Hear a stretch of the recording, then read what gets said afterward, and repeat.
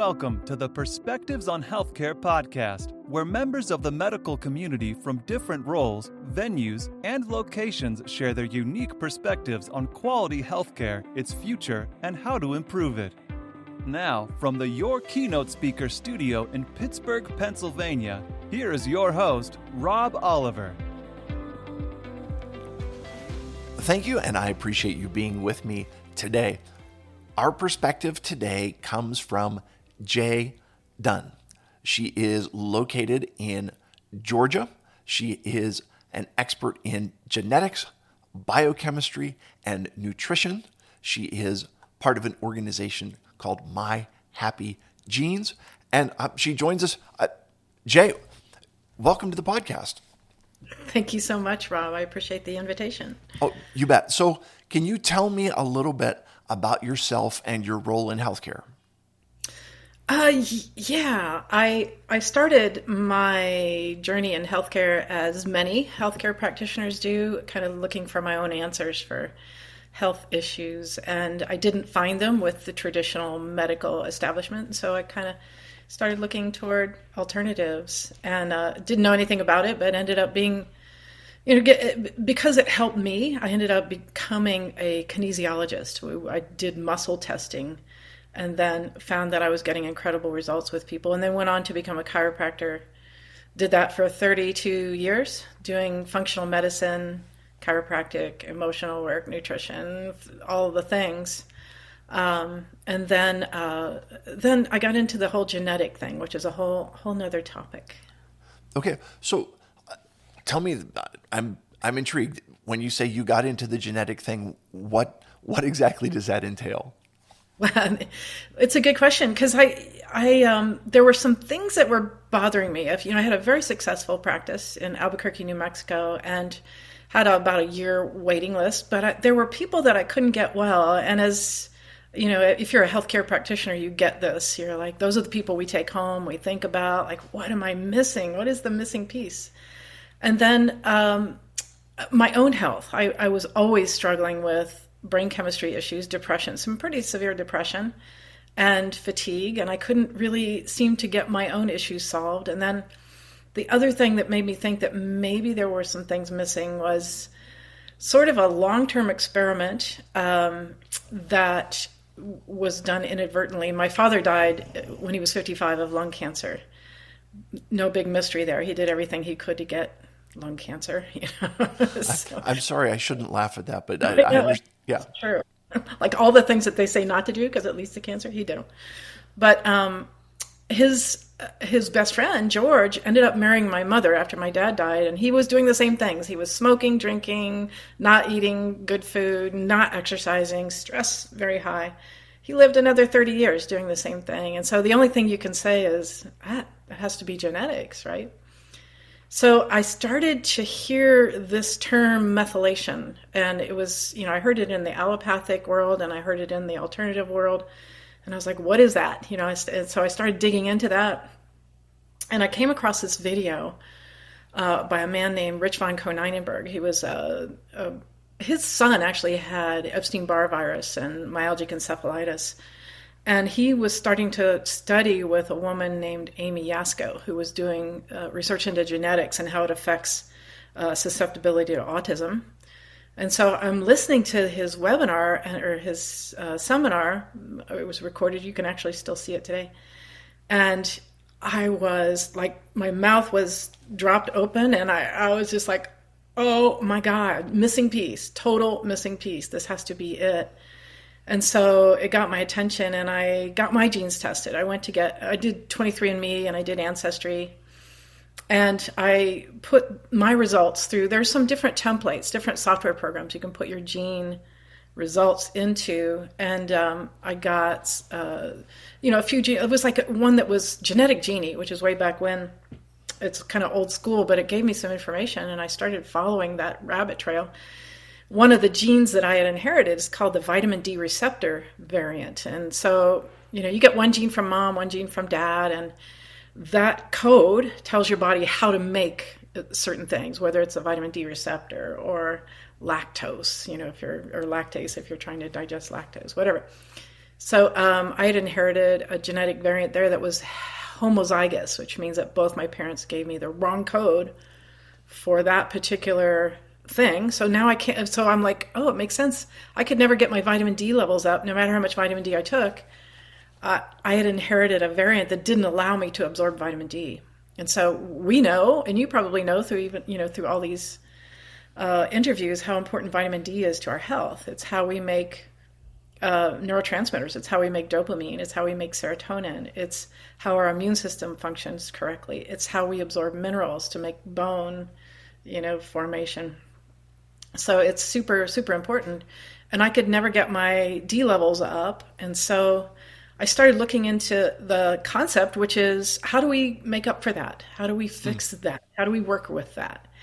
And digging into the literature, and I found a lot of really cool references showing that the vitamin D receptor has cofactors that will make up for the fact that you inherited that genetic variant. I started taking those cofactors, and suddenly my brain started making neurotransmitters. Boom, dopamine, serotonin, and I felt happy. I was like, I think this is happy. I've heard about it.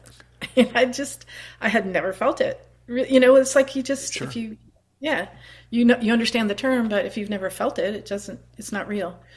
And I was like, oh my gosh, okay, if it worked for me, it's got to work for other people, and started using it on my patients, the ones that I wasn't getting well. I started to understand the concepts of, okay, if you have a genetic variant here, these are the cofactors you need to take.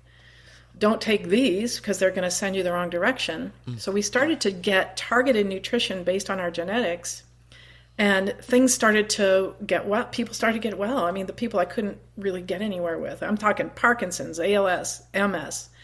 But one of the main things that we saw, like very quickly, was the brain chemistry. Just boom, started to come on and regulate.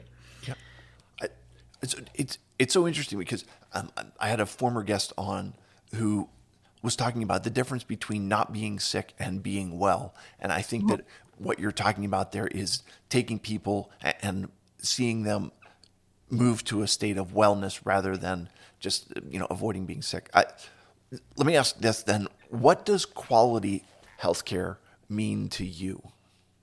Quality healthcare. Well, that's a good question. And I think, we talked briefly before we started this interview. And one of the things that my patients always asked for was more time. I want to be heard. I want to tell my story. I want some understanding. I want some explanation. And so they don't want to be just told, here, take this pill, take this supplement, they want to understand. They really want to have their power back, and that's the biggest thing that I've seen with my patients is like, just explain it to me. I'm smart enough to understand if it makes sense.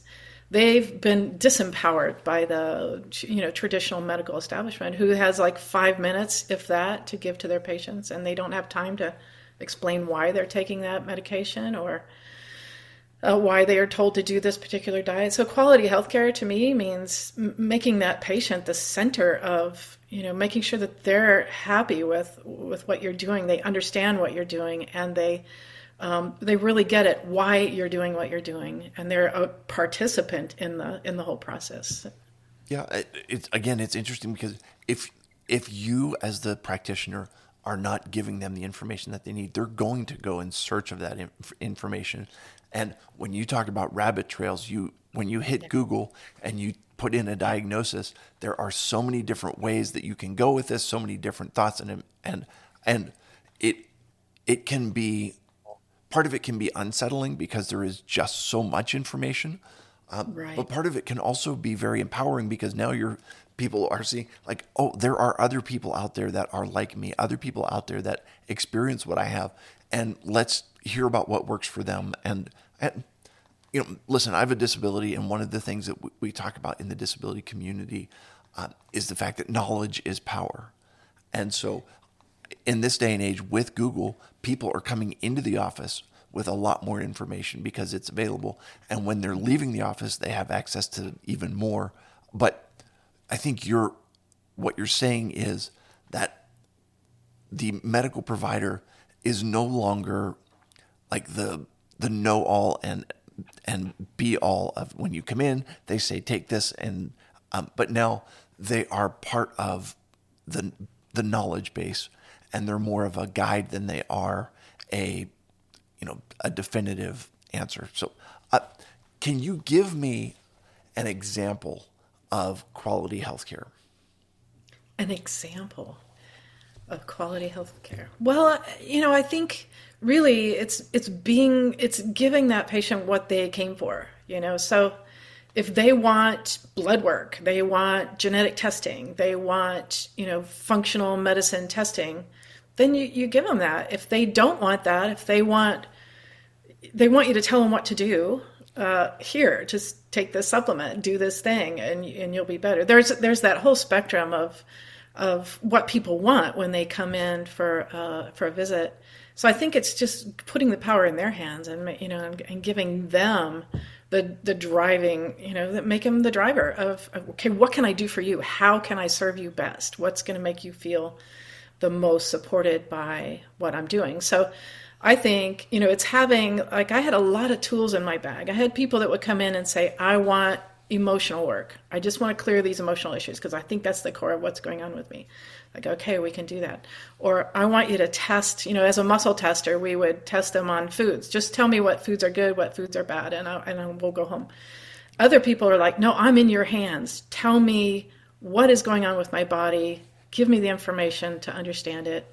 And they want me to kind of drive. So I think an example of quality healthcare is, again, putting them in the driver's seat and helping them as much as they want to be helped. And my partner and I, in My Happy Genes, the program that we developed for analyzing genetics, we developed a concept called a PhD in me. So some patients want to know, what do I do when I have a cold? Instead of calling you, give me some ideas of things that I can do at home to take care of myself. And I love that concept. And I taught for years a kinesiology class for lay people because I wanted them to be able to test for just minor bumps and bruises and, tummy aches and colds and flus and stuff like that. We should put that back in the hands of people, and that would free up practitioners to really be there for the chronic stuff and the stuff that we need more help with. It is so funny to hear you say that because you and I are on the same page here, and I'll explain. So as a keynote speaker, I talk to medical organizations about patient and family-centered care. And one of the things that one of the presentations that I do is called Robology 101. And my take on it is I have an advanced degree in me, which is exactly what you're talking about, a PhD in me. I've got my lived experience. I've got the knowledge that I have learned about, I've got a spinal cord injury. I'm a C5-6 quad. I have acquired the lived experience, and I've acquired the knowledge of going through this whole thing. And when I come in to meet with a medical professional, there needs to be a mutual respect to say, I'm coming to you because you have an expertise, but you also need to respect where I'm coming from because I've got an expertise on my side, and it's mutual agreement. And the one other thing I'll mention is when you talk about putting the patient in the driver's seat, sometimes when they come in and they're asking for something, if you listen to them and they will tell you why they're asking for that, and that may open up a whole another realm of possibilities because they're asking for what they know, and once you find out why they want it, it may really interface with what you know and open up a whole new realm of possibility as well. What do you wish people understood about your role in healthcare? Well, it's a really good question, Rob, because I've really done a huge paradigm shift since I got into the whole genetic piece. I really understand more about why we are the way we are, and the compassion that it generates, for myself and my patients as well. Having suffered from depression, most of my life, almost my entire life, I beat myself up about it. It's like, what is wrong with me? Why can't I just think positively? And we do that. We look at people and we go, could they just put down the donut and go out for a walk? Why are they heavy?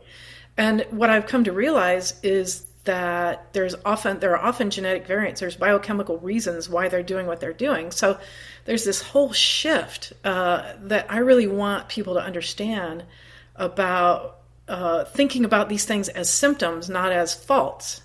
So, when I look at, again, depression, anxiety, all of those things, all those mental health kind of things, there's a reason for it. Usually it's a biochemical reason. And then we start to think up, oh, well, maybe it's because I had a hard childhood, or I was raped, or I was traumatized, or whatever.